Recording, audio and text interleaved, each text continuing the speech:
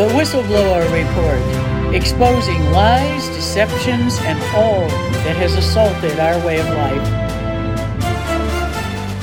We must take back our freedom and live as God designed in a free America that honors our Constitution and our Creator. Our experts in medicine, ministry, law, military, environment, and education empower us to grow together as a nation.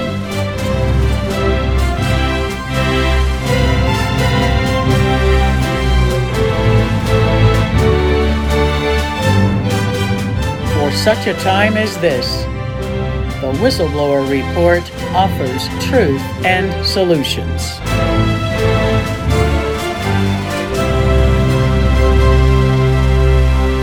Welcome to the Whistleblower Report with Dr. Lee for America, and this is Truth for Health Foundation's military report with further updates on the whole situation with the COVID vaccine mandates in the U.S. military and the harm that it is causing our service members. You've probably heard the news that Congress is finally holding the executive branch accountable for violating federal law in mandating experimental use injections across the military. And Congress is holding up the funding for the military, using the power of the purse to exercise their constitutional authority as the legislative branch of our government in the normal checks and balances of a constitutional republic. The judiciary, on the other hand, has failed to rule on the unlawfulness of mandating experimental COVID shots. And so finally, Congress has stood up to tackle this problem.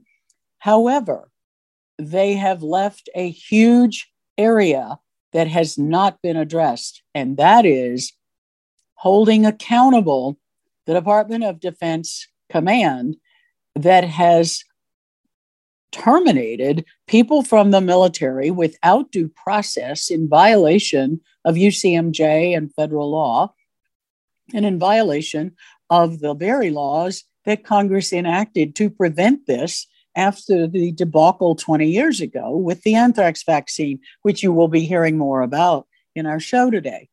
With us today are Colonel Tom Remfer, U.S. Air Force combat pilot and career Air Force retired, and Sergeant James Muhammad, U.S. Marine Corps, who is going to share with you his story that it has taken 20 years to correct his military record, fighting to restore what should have been done after Congress passed the law to stop the unlawful anthrax shots. This is a story of DoD mistakes from anthrax to COVID and the impact on our dedicated service members. And America, let's not forget, this is not the Vietnam era where people were drafted to serve our country. This is an all-volunteer military force.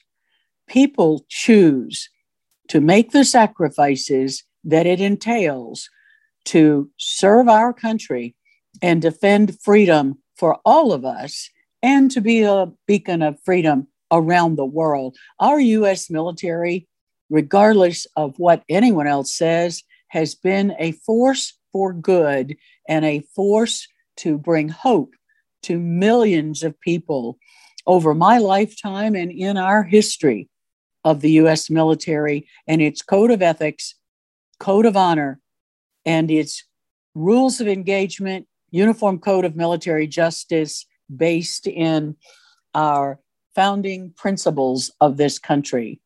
So let's hear the stories of these two career military people who just had the courage and fortitude and persistence to keep fighting the bureaucracy. And this is a lesson for Congress today. You are failing your duty to our military when you fail to require that the DOD bring justice to those wrongfully terminated service members. It should not take our military 20 years to clear their record. So shame on you for not standing up and doing the rest of the right thing. We've needed to stop this COVID shot from the get-go, and that was known from the beginning. Medically, I'm very aware of what we knew when. They should never have been rolled out. They should not have been mandated as an experimental product. And more importantly, they do need to be stopped. And Congress, you need to stand up and hold the DOD accountable to fix the problems for our service members and not make them pay another price of more years trying to clear their record. So, Colonel Remfer and Sergeant Mohammed, thank you for being with us today. I'm honored to have you on the platform here on America Out Loud and the Whistleblower Report. And I am personally grateful for your service to our country. We need more people like you. So thank you for being here. Colonel Remfer, you want to give us some perspective historically and further introduce your fellow service member?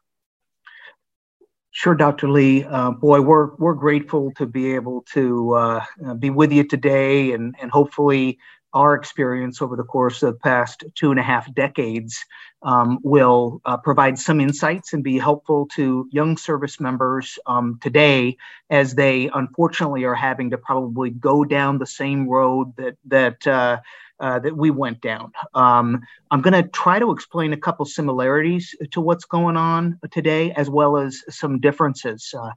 25 years ago, there was the anthrax vaccine mandate in the military, and it took us about 5 years, but finally a federal court said this is illegal, actually said the military should not be experimenting on their troops and treating them as guinea pigs. The judge said that.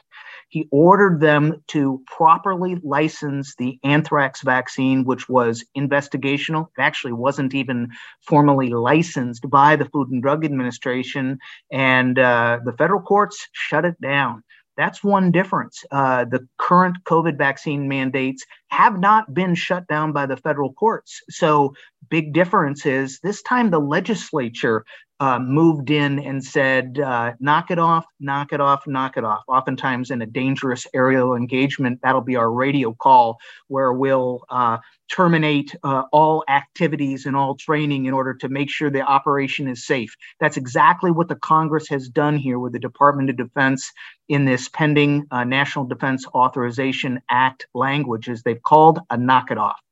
And but again, the Congress didn't do that for us all those years ago. The anthrax vaccine mandate only impacted 2 million or so soldiers. They were generally able to use that rhetoric of this is a good order and discipline issue, and you really shouldn't interfere in our business. And so they never had the Congress get the momentum that it has now. Probably, much of it relates to the fact that the entire population has seen the safety questions, the efficacy concerns, and the legality concerns over mandates. Pretty much all the mandates have been declared to be illegal or enjoined by the federal courts at this point. The Supreme Court spoke out about the large employer mandate. This mandate for the Department of Defense is being halted by the Congress. Other mandates have been halted by various appellate level federal courts. So it's really kind of dramatic. It seems like the country's not in the mood for mandates anymore, especially with experimental use authorized or investigational unapproved medical products, which is exactly what the anthrax vaccine was. And another very interesting intersecting point is the reality that anthrax vaccine was the very first ever emergency use authorized product. It was the first time they applied that law. They did it after the court said that the program had to be halted. They used the EUA authorization in order to still give the vaccine to the troops. But the military agreed, the court agreed, the government agreed. They put it in the Federal Register that there could be no penalty, no punishment, no loss of entitlements for refusing the vaccine, for exercising their prior consent rights. So that was incredible. Not only had the court said it was illegal, but even when the government said we're going to do it under EUA, they acknowledged, they set the precedent that they could only do it with the consent of the member, and they couldn't punish anybody. So fast forward to a year or so ago, they decided to use EUA products on our soldiers. No FDA-approved products were available for the entirety of the deadlines of the DoD mandates. The commercialized product doesn't appear to even be available to any citizens at this point. So they've been using EUA product, and they have been blatantly violating 10 U.S.C. 1107A, the law that says these products need to be optional. So in a way, Congress has done the Department of Defense an enormous favor. Rather than getting caught in another legal ruling from a federal court by a courageous judge who sees through the smoke and comes out and says, this whole thing is patently illegal. Instead, the Congress is stopping it. Now, it's unfortunate that the Congress appears to have kind of produced a half measure here. They're saying we're going to make you stop it, but they're not saying we want you to correct everything you did to those 8,700 troops that you've already kicked out, or those tens of thousands of troops that you've been keeping from going to schools, or delaying their permanent change of station, or taking away their benefits. So that's unfortunate. They haven't directed yet. They may do it as the weeks go by. They may get that language back into the National Defense Authorization Act. They may not only repeal, they may also repair. That's what we're hoping for. That would be full accountability versus the half measure.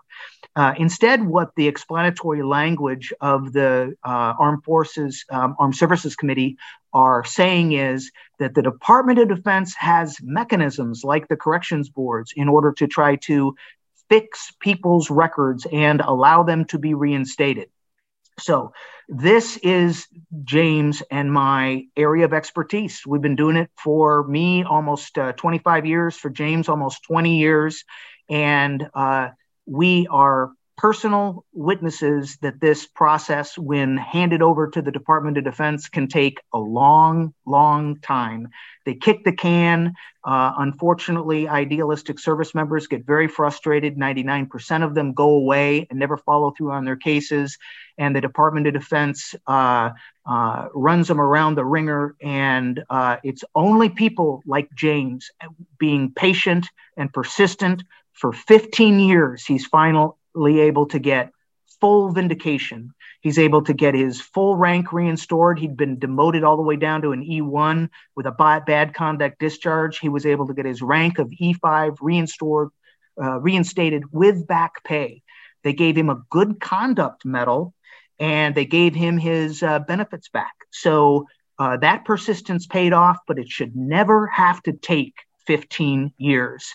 And so another interesting relationship between the Department of Defense and the Congress is another law called 10 U.S.C. 1552. And it basically delegates this responsibility to adjudicate personnel matters if people have grievances. And it essentially hands it over to the Department of Defense and says, you take care of those things.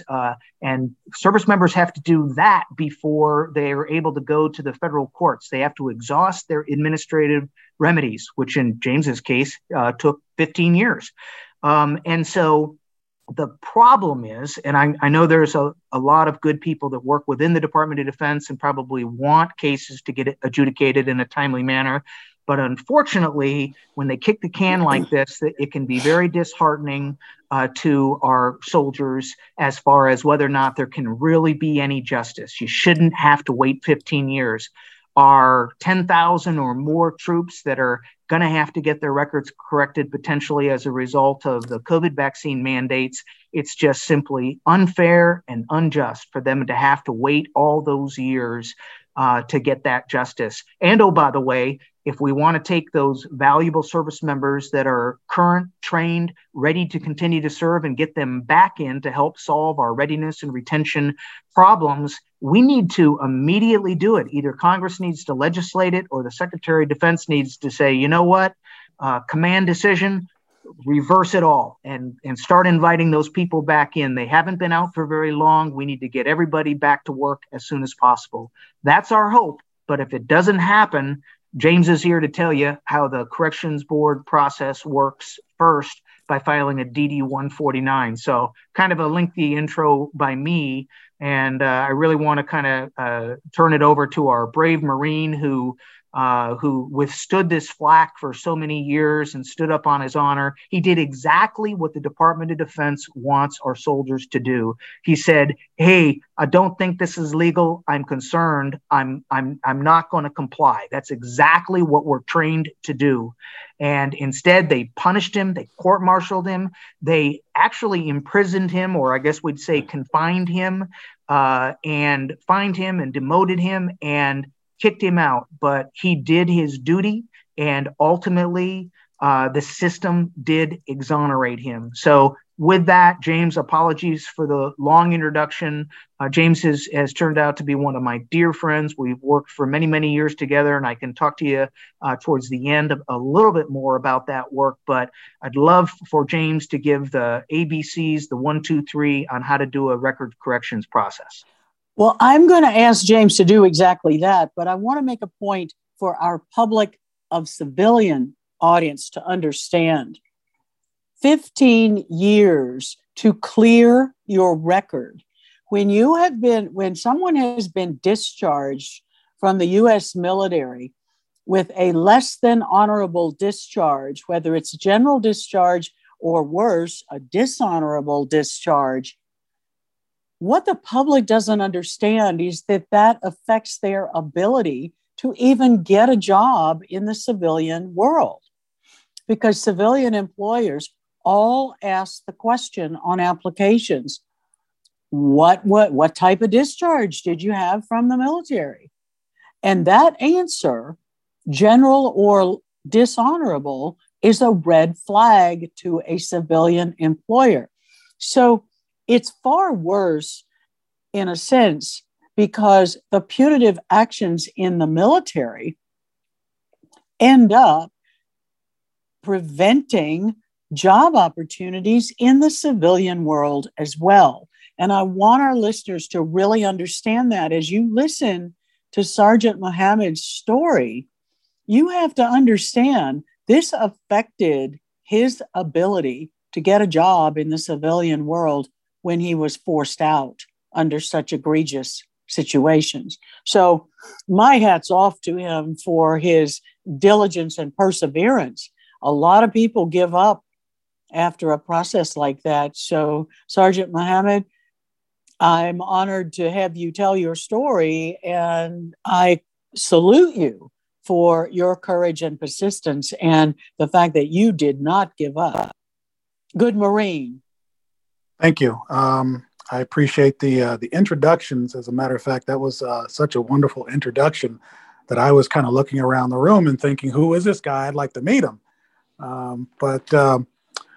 No, thank you. Yes, that part is absolutely real. The part about the self-doubt that you go through, the psychological number that it does on you, and doubting that you made the right decisions, you went about it the right way, and the constant sleepless nights of what if I would have done this, or what if I would have done that, or maybe this is just a big misunderstanding, or maybe I will just wake up from this nightmare. At the time, I had aspirations of a long career. I was set to go that direction. I was promoted fast through the ranks. And I thought that I had acquired a lot of valuable skills that I could apply in my career field and throughout my career. But it all came to a screeching halt after I made that decision to refuse the anthrax vaccine. And I came to realize, and what I don't say, very few people know this, that after I'd made that decision, it took a while for the legal machine to do its work for me to actually show up in a court.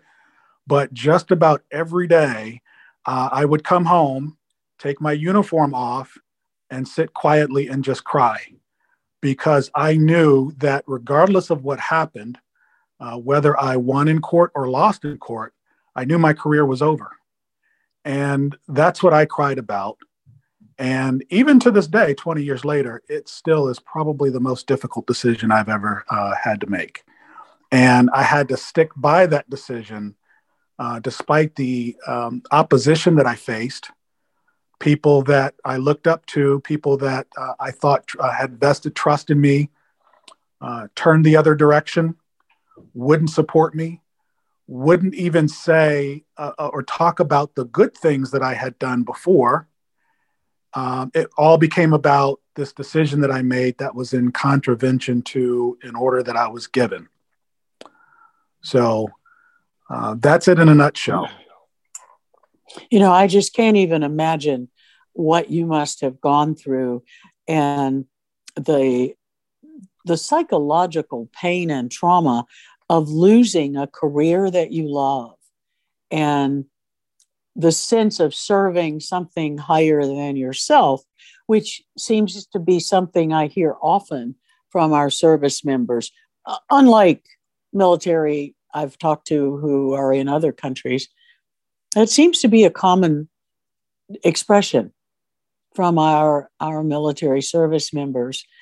And that's a devastating blow, what you're describing. I hope our listeners are paying attention to the enormity of what Sergeant Muhammad is saying here. What happened in the civilian world? Did you suffer difficulties getting jobs because of the type of discharge they gave you?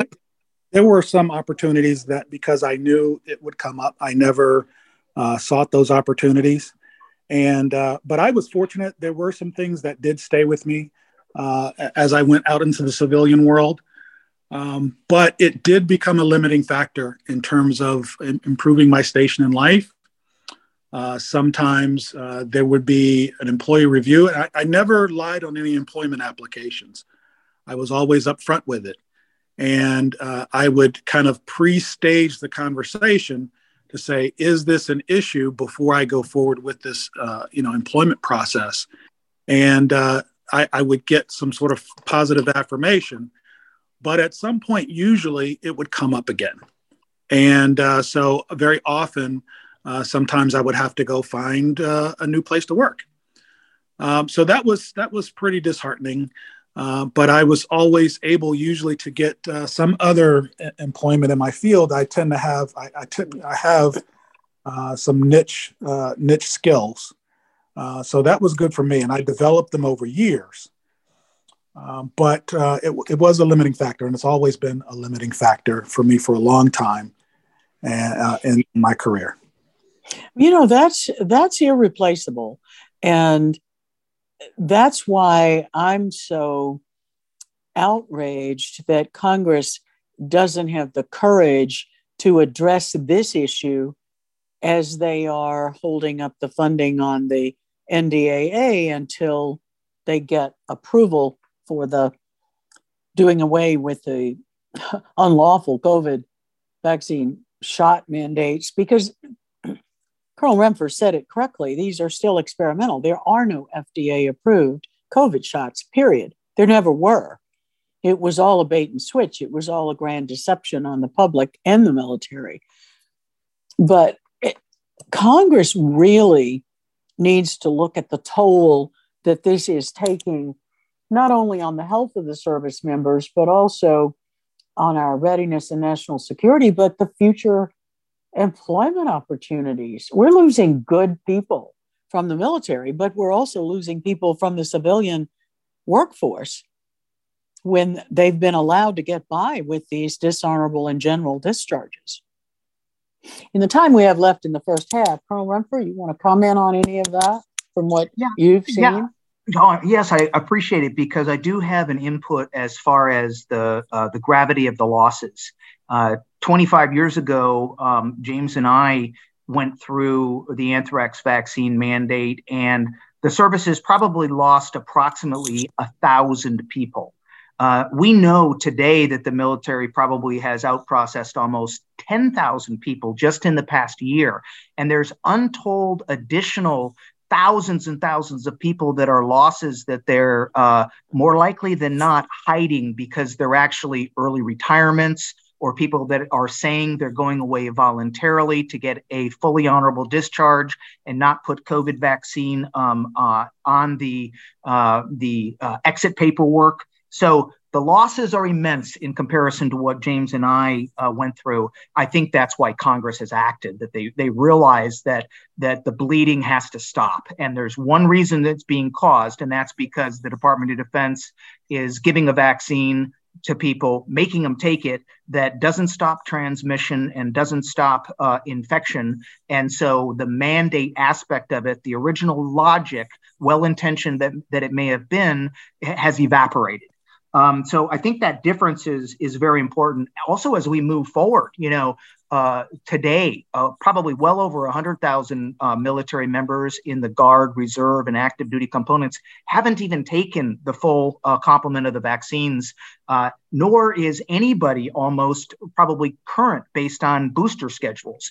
And it's very important to note that even if they try to say that the primary series was FDA approved, which it is, it's just not available. They're only giving EUA product, through the entire deadlines of the mandate. All boosters are EUA, no question about that. The boosters are EUA, cannot be mandated, and the new bivalent boosters are absolutely EUA, no question about it, can't be mandated. So the idea of terminating the mandate also makes sense as they move forward, as far as the limitations of being able to give the boosters to anyone. Final comment I wanted to make was the idea that all of this is still at play. It's possible that they'll listen to a broadcast like this and say, those are really good considerations. For us to just give the Department of Defense a pass on fixing this and handing it over to the Board for Correctional Military Records, we're really setting those troops up to literally not have justice, or have justice take decades to occur. That's not in anybody's interest. That is not a good look. It's one thing if they do it to a few service members like James, but it's a whole different thing if they're doing it to tens of thousands of service members over this. And so maybe the Congress will be a little bit more proactive, a little bit flex its legislative oversight muscle a little bit more and say, you know what? We're going to tell you, you are going to fix it. They could do it in one line in the National Defense Authorization Act. You're exactly right. You're exactly right. And that's really what they need to do. Right. And if they don't, Senator Cruz has already announced that he's going to put in parallel legislation to make them do it. It may be a tougher road to hoe, but once the leadership changes and stuff, maybe they'll have some success with that, especially if the story is told that it's imprudent to pass this off to the Department of Defense to fix it because, unfortunately, they've proven themselves culturally incapable of fixing things in a timely manner in the past. No kidding. That's the understatement of the decade. So let's take a break and we will be right back and talk more about how we need to get the public involved in helping put pressure on Congress to fix the problem. And let's talk about what some of those remedies might be. This is Dr. Lee for America with the Whistleblower Report here on America Out Loud Talk Radio Network every Monday through Friday at 12 noon Eastern and 12 midnight Eastern. Tune in and check our archive, check our resources on truthforhealth.org. And that includes, if you've had a COVID shot injury, file one of our citizens' vaccine injury reports. If you've had a COVID shot injury or complication, download our COVID vaccine treatment guide and get help for the problems. We'll be right back after the break.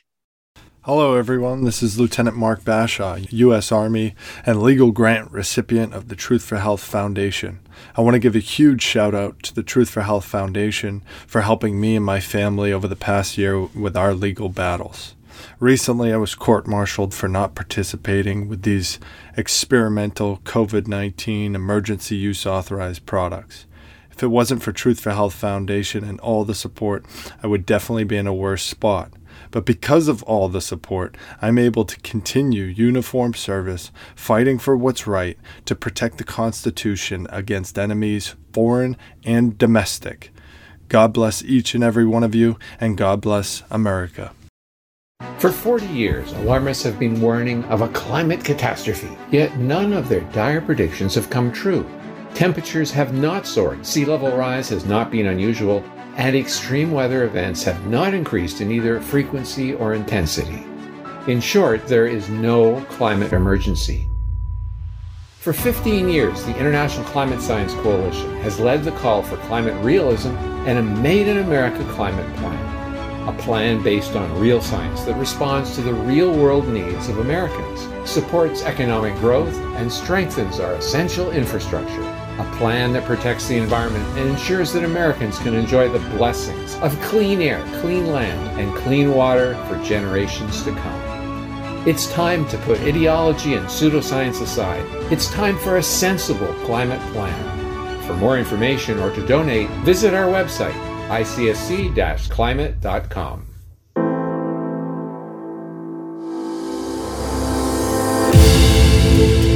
America Out Loud beats to the pulse of our nation. We know when you're angry, you're troubled, confused, glad, and thankful. We know you because we are you. Join us as we explore the most important issues of our time. We are America Out Loud Talk Radio. Liberty and justice for all.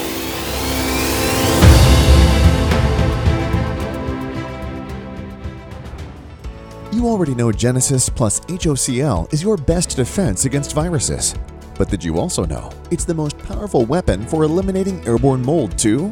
Customers are raving about the Genesis fogger's ability to tackle mold problems and the bad smells that go with them. And we all know mold is a hazard to your health.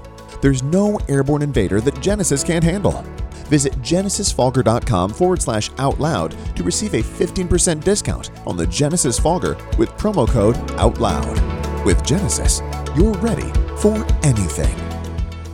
In 2008, the amount of concentrated time people could spend on a task without becoming distracted was 12 seconds. 5 years later, it was only 8 seconds, 1 second less than a goldfish. The digital age is narrowing our attention span. Trouble concentrating or recalling information is frustrating, embarrassing, and kills productivity. Advanced nutrition company Healthy Cell created Focus and Recall to boost your brain power. Unlike other supplements that don't work, Focus and Recall is not a pill. It's a patent-pending gel you swallow with ultra-absorption of science-backed ingredients to help you immediately sharpen focus, concentrate longer, and strengthen recall. These physician-formulated gels come in a small gel pack. Tear off the top, shoot it down, or mix it in water. Over 1,000 reviews with an average star rating of over 4.5 proves it works. Supercharge your brain and see the difference. Go to healthycell.com and use limited time code OUTLOUD for 25% off your first order. Risk-free. Love it or your money back. Guaranteed. Healthycell.com code OUTLOUD. That's healthycell.com code OUTLOUD. This is Dr. Lee for America, back with the second half of the Whistleblower Report with Colonel Tom Rempher, or Buzz, U.S. Air Force fighter pilot, retired, and Sergeant James Muhammad, U.S. Marines. And they are talking with us about the disaster that occurred to our military in the anthrax mandate, another unlawful, illegal mandate that the courts at that time finally upheld after 5 years of fighting that battle. But it has taken them between 15 and 20 years for service members to clear their records. That's unacceptable.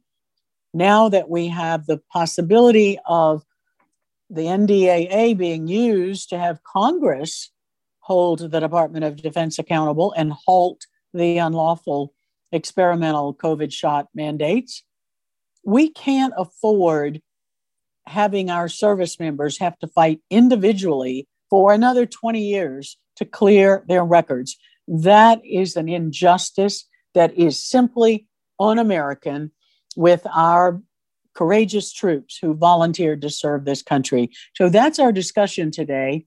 And I'd like for our two military service members to talk about what are some of the remedies that Congress can require the DOD to do. Let's go step by step, Colonel Rumpfer, because I know I sent you some material that one of our other colleagues had sent us to look at today. There are a whole lot of proposals on the table. Let's talk about what some of those remedies are. Yeah, sounds good. Sounds good. I'll give the basics, and then I'll let James kind of explain how he went through the process. It begins with trying to get your chain of command to fix it. And for pretty much all of our troops that are in this current dilemma, that didn't happen. They either got discharged or were unable to resolve it within their chain of command. And clearly this comes from the top. So the application for correction to military records filed via a DD Form 149. Stands for Department of Defense Form 149. You can Google it. It'll pop right up for you. It's literally a one-page form, and you can explain what your grievance is and what you want corrected and why you feel it's appropriate. And you can cite the Senate language saying that the Board for Correctional Military Records has been asked as a mechanism to address correcting records, either giving fully honorable discharges or potentially reinstating people. Or there's probably all kinds of additional potential harms that have happened. Somebody might have been denied a command slot. Somebody might have been denied a school slot. Somebody might have been disallowed from transferring to their next assignment. There could be a whole host of adverse personnel issues or withheld favorable personnel actions that may have occurred. So those can be listed on the DD 149, and you simply mail it in, and then they'll end up sending you a letter that it's received and that you'll get a case number, and they'll work it. There are statutory limitations for how long they're allowed to work it. And those are unfortunately waiverable, and they can kick the can a little bit and say, yeah, we were supposed to do this in 12 or 18 months, but it's taking longer based on the complexity of the case and the sheer number of cases that they have. On some of our service members have received general discharges. For those that have received honorable discharges, they're probably good to go. But if they ended up having a separation code that disallowed reenlistment or reaccession back into the military, the DD 149 can simply ask for the separation code to be fixed to allow them to potentially come back into the military. If they did get a general discharge, they can ask to have that upgraded to fully honorable, particularly since nobody can be kicked out anymore due to this circumstance anyway, once the NDAA gets passed into law. I also wanted to comment on the way in which the Congress in the past couple of years handled these discharges. Was they did actually order the Department of Defense to not give anybody a less than honorable discharge. But unfortunately, people, I think in the Congress, maybe didn't have the foresight that the Department of Defense then used that as a liberal interpretation to give people what's called a general under honorable discharge. So people received general discharges. I don't know as though it's the vast majority, but a lot of troops received general discharges, and those, given how this issue is evolving, I don't think those are warranted, and hopefully they'll be able to use the DD 149 in order to get those corrected. From there, I'll pass it over to James so he can talk to you a little bit about his own case filing. And James, you comment on some of the DOD memos that came out that gave you continued avenue in order to seek redress for inequity, error, or injustice. And then I'll probably comment on those, that memo in particular that kind of kept your case alive over the years. Go ahead, sir. As a matter of fact, I'm glad that you mentioned that because specifically speaking, the Undersecretary of Defense memo at the time, Wilkie, released a memo addressing the issue of injustice. On paper, there is an avenue to address things like this, but in my particular instance, the system had considered that my case had been fully adjudicated and had been closed, and there was really no avenue to approach it. Up until the Wilkie memo kind of helped to keep that open. and gave me an avenue for redress. And really what ended up happening was that was appended to the record. The timing of it, I had put together a package that was pretty voluminous, about 200 pages of material that I put together. And then about 4 or 5 months after I submitted it, while I was in my 18-month cycle of wait, is when the Wilkie memo came out. And so I appended that record and added the Wilkie memo and how it was directly related to my particular case. So in the response, the Board of Correction of Naval Records cited the Wilkie memo and cited the relationship there, as well as citing the case that you mentioned, the Dovey-Rumsfeld case, where the Department of Defense was enjoined from several actions. And then subsequent to that, there were administrative memos that came out that said that service members, particularly the Marines, were not to be disciplined, were not going to be separated, were not going to be removed from deployment rosters. All of these things happened to me just months prior to that. So during that time, while I was sitting at home waiting, kind of twirling my thumbs, thinking that there was going to be a letter or phone call, nothing happened. The command just seemed that they were not interested in undoing what they had just done to remove a member who had went against the grain of what was considered acceptable at the time. So hopefully that answers the question.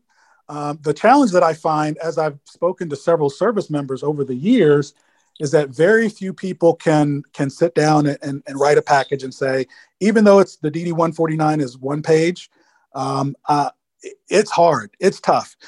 Myself, just sitting down and being able to get past the emotion of, this is what happened to me, now let me write it down, let me put it on a sheet of paper, let me express it in a constructive manner, that's tough for most people. Some people don't even want to look at it. I got a phone call one day from a gentleman who his wife was drummed out of the Navy, and he had been trying to advocate for her for years and was trying to get her on the phone to talk with me, but she didn't want to look at it at all because it was such a traumatic experience for her.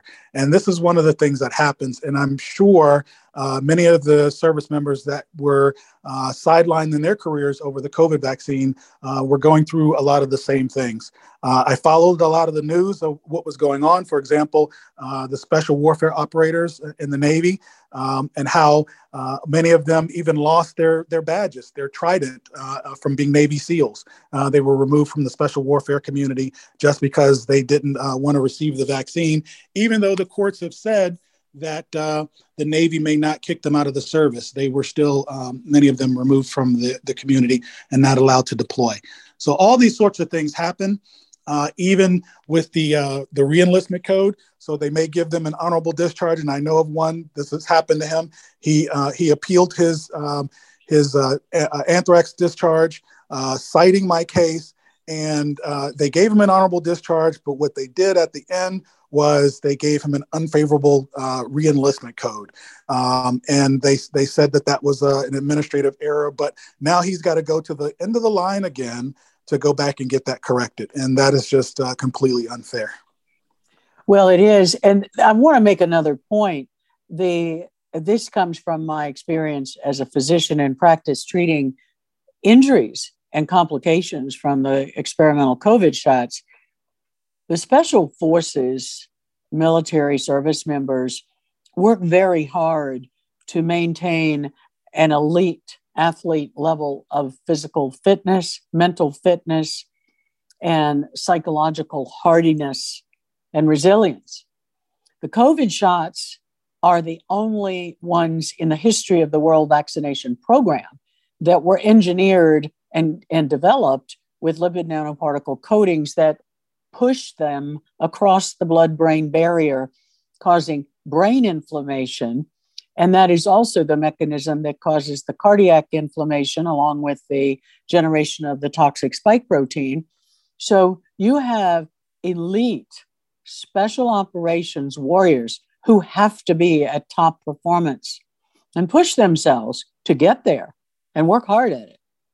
And these COVID shots were damaging heart, lungs, kidneys, brain, testicles. And when you damage a man's testicles, you are also damaging testosterone, which maintains muscle mass, bone mass, and many of the performance edge that men come to expect.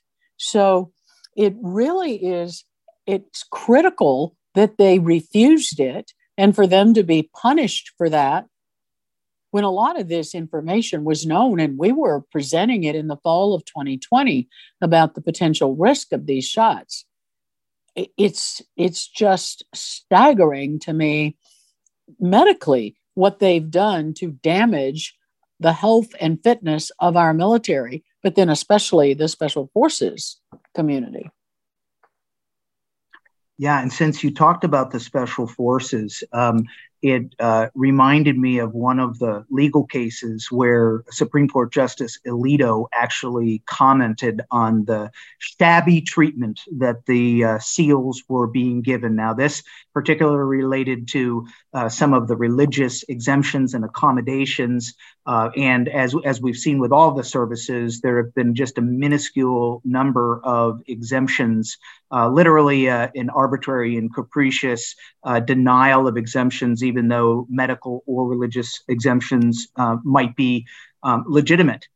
They've just denied them. But, the good news is we're kind of moving beyond that because with any luck, there won't be a mandate. So hopefully they'll reassess, resurvey their judgments within the Department of Defense and not treat people shabbily as we move into the corrections process. I think that would be very healthy, very positive cultural change that I think the American people and the Congress would be most in favor of. And that way, follow-on legislation to force corrections of records in a timely manner might never be necessary. And again, it's different this time just because of the sheer numbers. There's going to be so many people that are talking to their elected representatives, and they are our voice. And I think the American people are going to agree that, hey, the mandate's over. These people haven't been out of the service for very long. We need to bring them back. We're suffering severe readiness and recruitment issues, and it would be a very healthy, mature move for the Department of Defense to proactively, even if not ordered by the Congress, to proactively make this happen in a timely manner.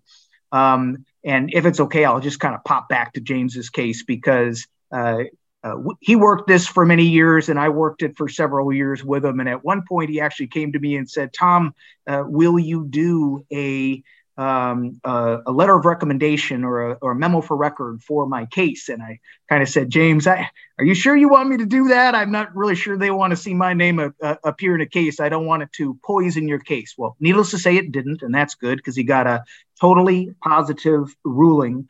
But if I were to kind of assess one of the issues that ended up being a primary factor, the Department of Defense didn't want to say that they'd committed an error, because they use this language of inference of legality. They essentially say that, well, the anthrax vaccine, it got declared illegal, but when the commanders were implementing the program, they thought it was legal, and there was an inference of legality, and therefore their conclusion is there has been no injustice, there has been no error, case denied.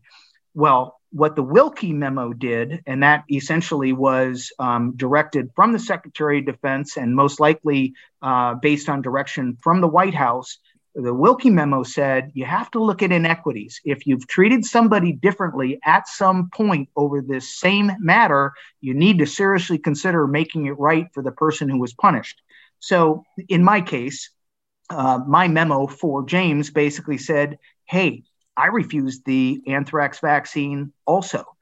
We had identified early on as a part of a commander's team that the anthrax vaccine was investigational, that it violated the law.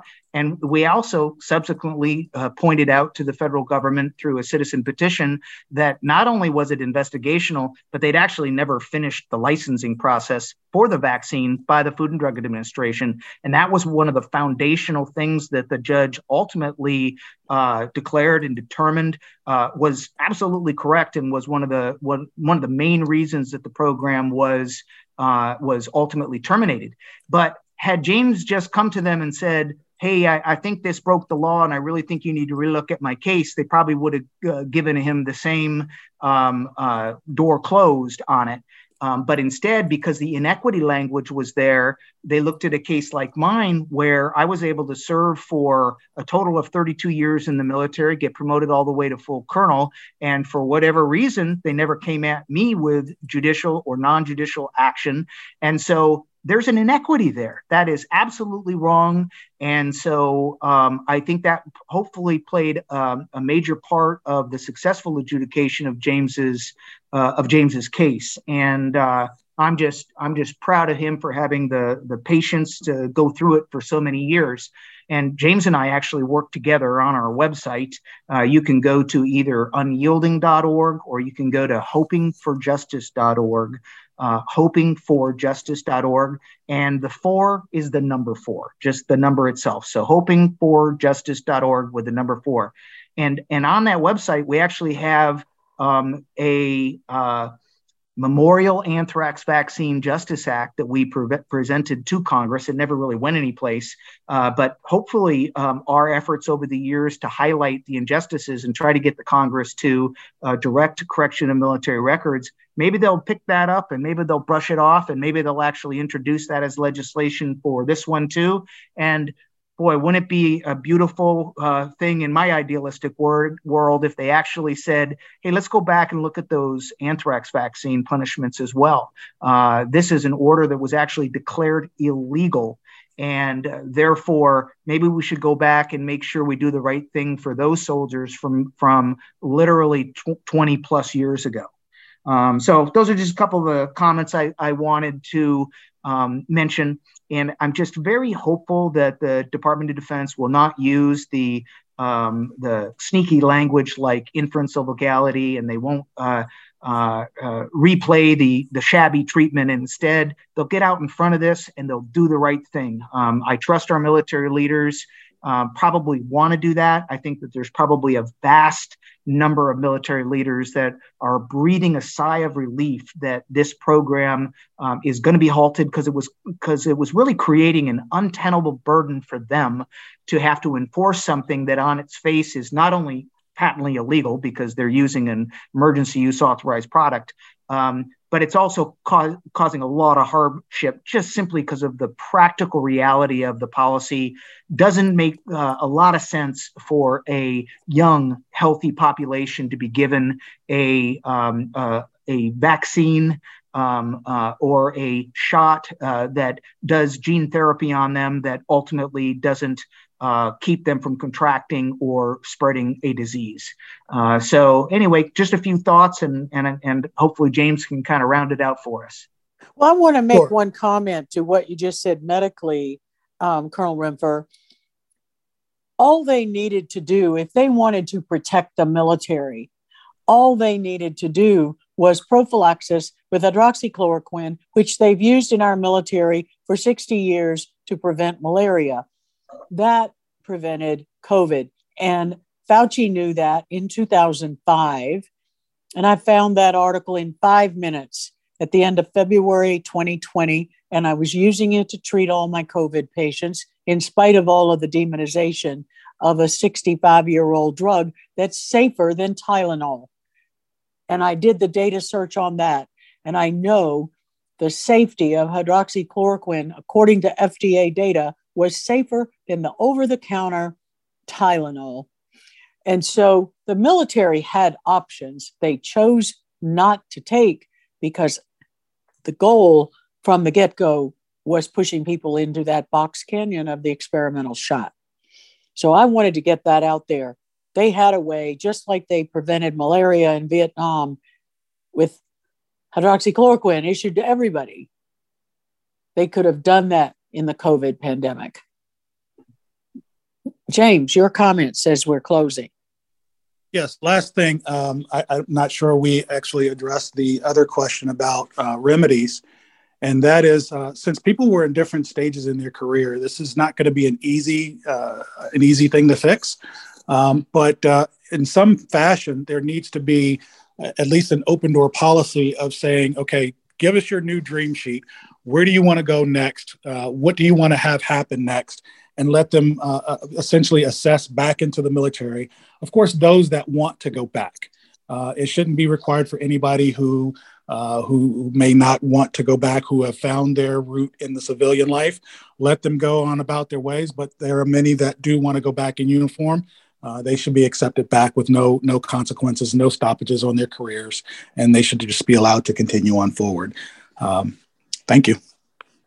I think you're absolutely right. Restore their rank, restore their back pay, and restore them to service if they want it.